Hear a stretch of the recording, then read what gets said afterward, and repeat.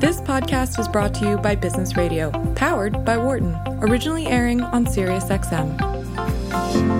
So what does that mean, Chief Marketing Officer in the financial world? The person who finally takes over the role with all the responsibility for marketing. You pull the short straw. No, I'm sorry. You don't. Marketing is really, really great.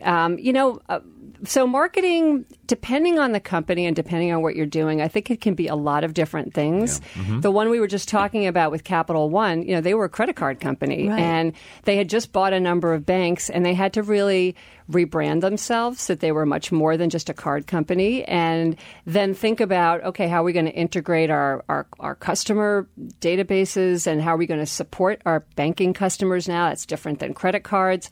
So it was everything. I mean, we did a lot of work on branding. So America's brand identity. Yes. Thank you. Yeah. Thank you very much for that softball pitch, Barbara Kahn. I appreciate you. Yeah, this is huge, though. It was critical. Yeah. I mean, it was. You remember the "What's in your wallet" and all? There was a lot of those kinds of conversations that went on about, hey, how are we going to do this? And now we have commercial customers. We got big corporate customers and stuff. Mm-hmm. So that had to happen.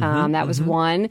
And then the other one was just, as you're rebranding a bank in a new marketplace. Yes. Who are you? What are you doing? What kind of products and solutions? Who are the customer base?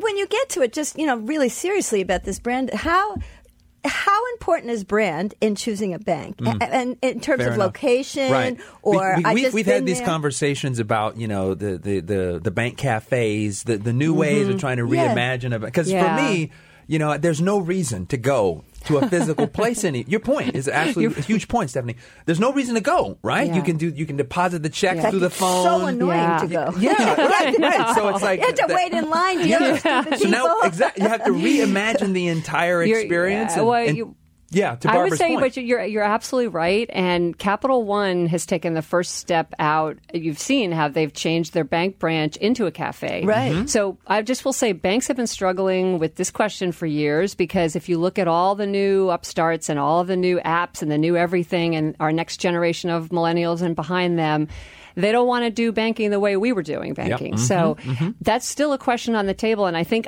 a lot of the banks are trying to build their brands. I think they're trying to humanize their brands because now they're up against, a lot of the earlier stage startup-y companies. Monzo Bank is one that's coming here. It's from the UK. Huge community. Everybody loves it, but it's all digital. There's no physical presence. Wow. So how do brands differentiate themselves? What is the brand identity of a bank? What's the difference? I mean, you're not working in any of them now, so you can look at above and tell us. Right. Like, what's the difference in branding for Chase versus Citi versus Capital One versus Wells Fargo?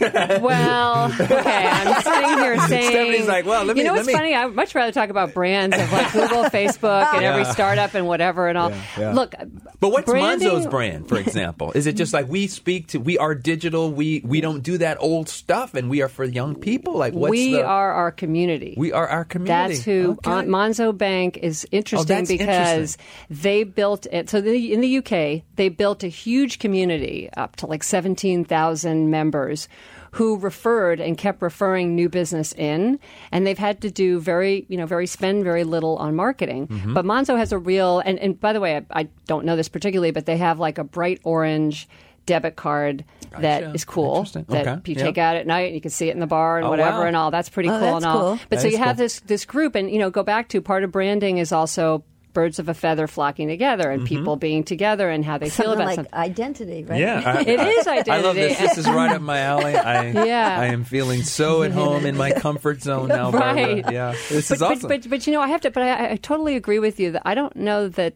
the brands of the banks is very clear at this point. I will say that Capital One has always tried to work on it, and you do see the commercials, and you see Jennifer Garner, and you see the cafes and all of that. The cafes, I think, are great. I really do think that does. Yep. And, you need a place to sit, look at your phone, have a coffee, and there it is. And while you're there, you might want to get a loan or do some other kinds of things and stuff. Go get a loan. That's what goes into my head. But wouldn't you say a brand is really purpose and promise? Absolutely. And so many, the thing that I notice is big companies invest in it and do that, and sometimes it works and sometimes it doesn't. But if you look at a lot of earlier stage companies, they're taking it much more seriously these days. You don't just start a product, open a shop, whatever, you have to think about, well, who am I? What am I? What are people going to think? These digitally native vertical brands are all about an emotional connection, about what this brand means. And a lot of them start small and then they'll grow, So to me, what's different about branding, I'm curious if you think this is the case, is in the old days, we would build awareness. Yeah. And so like Super Bowl advertising or something like that, get my name out and then narrow into the loyalty. Now I think it's the opposite, which is where you take this niche and you build, like you were saying, this community, this identity, this loyalty. And then if you do a really good job of building that, you can start making it bigger, which is kind of the opposite way of doing it. You agree with that? I do. And a lot of deep existential, like reverse purchase funnel. It may not be obvious to our audience, but that's interesting. You didn't see my hands. I wish the audience could see it. It's like the funnel is inverting, the world is changing. It is. Well, no, it is. And, I've really been introduced to communities because, we can't have 1,000,001 communities. It's you have to think about which communities you're part of and what you want to be part of. And I think there's fights out there on social media and everything about which groups you're really going to, attach to and be part of. But I think that's how you really you build the strength of the brand with all of your fellow I love that idea, just to build on that, Stephanie, because it's funny, as you were talking through that, I was like conceptually in my mind, what is my relationship to the other member?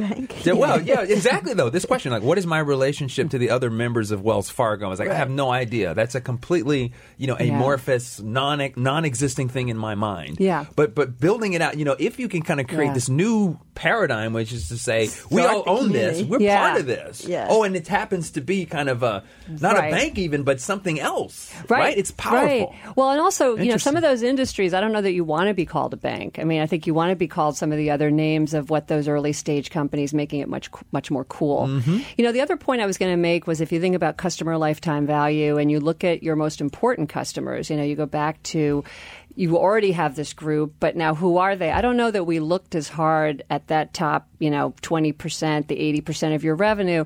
And there you can really you're deepening the brand and the connections because you never want them to leave. Right, exactly. And I think sometimes we forget about them. Don't want to do that because they're incredibly important, and they'll also bring you more business, and they'll give you more business. Absolutely, yeah. I mean, a lot of the lifetime value stuff was done in consumer consumer branding. Yep. I mean, banking. That's where a lot of that stuff started because you had the customer data at the beginning. Absolutely, and you want to build that long-term relationship to that. Yeah. So, what are you? We have a few more minutes here. What are you working on now? Is there some? Yeah. What's exciting for you? What are the new passion points for you? Well, Stephanie? I have to say I love what I'm doing right now. So I do a lot of work, advisory work. I work with a private equity firm. I was just actually at an executive summit last week speaking about marketing and how to drive business results and value creation across portfolio companies there. All really interesting stuff.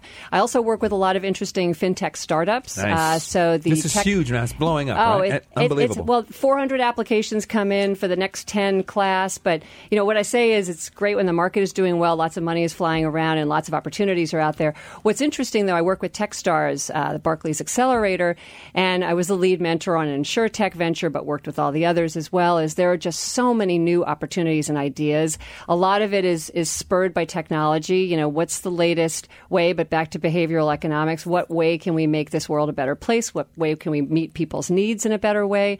So anyway, I love working with a lot of the startups, but also working with larger companies as well. And I always say driving innovation in large and small, it's the same kind of thing because it's what's the need is that you're meeting, what problem are you solving, and then how do you do that? And if we just bring it right back to Wharton alum, how important has your alumni? That was awesome. It was like she was like doing the full, I was like, wow, okay. Holy I'm moly. curious, how have you relied on our network? That kind of stuff. Has that been useful? Or Absolutely. Hopefully? Absolutely. Yeah. Well, first of all, one thing I would just say to everyone is stay involved with the school. In the early days for us, there wasn't the emails, the cell phones, the connection points, the websites, and all of that. It was a little harder to do that.